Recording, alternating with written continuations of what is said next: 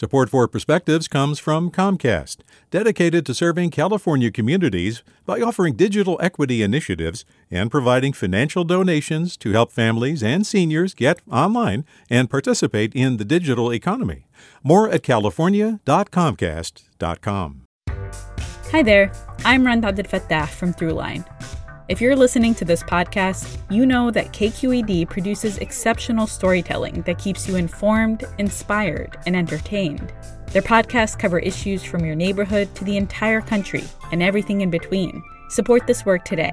You can help us continue to bring quality podcasts to your ears. Just head to donate.kqed.org/podcast. That's donate.kqed.org/podcast. From KQED. When I married the writer Julius Lester in 1962, I knew our interracial union was illegal in some states, yet living in New York, I wasn't worried. Even when our parents wouldn't come to our wedding, I shrugged it off.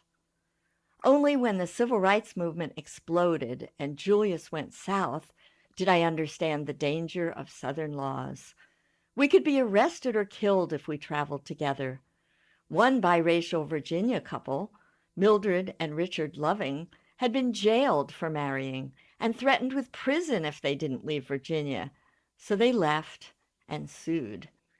5 years into my marriage, on June 12, 1967, I was listening to the radio when I heard, in Loving versus Virginia, the Supreme Court ruled state bans on interracial marriage are unconstitutional.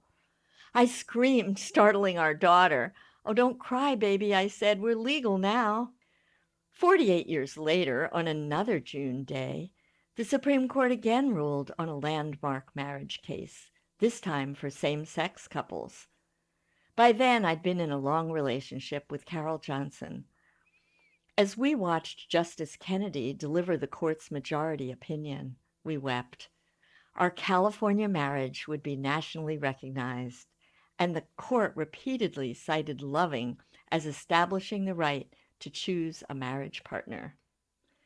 This June 12th, celebrated as Loving Day to honor the historic ruling, I thank Mildred and Richard Loving for insisting on their right to love.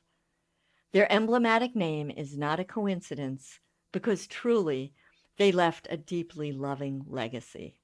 With a perspective, this is Joan Steinau Lester. Support for Perspectives comes from Leif Cabraser, Hyman, and Bernstein, seeking justice for the injured, victims of fraud, whistleblowers, employees, and investors in the Bay Area and nationally for over 4 decades. Online at lchb.com. Support for Perspectives comes from Comcast, dedicated to serving California communities by offering digital equity initiatives and providing financial donations to help families and seniors get online and participate in the digital economy. More at california.comcast.com.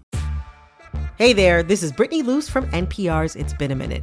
KQED's podcasts like The Bay Curious, Mind Shift, Right Nowish, and more all tell the stories of the Bay and beyond with reliable, human-centered journalism.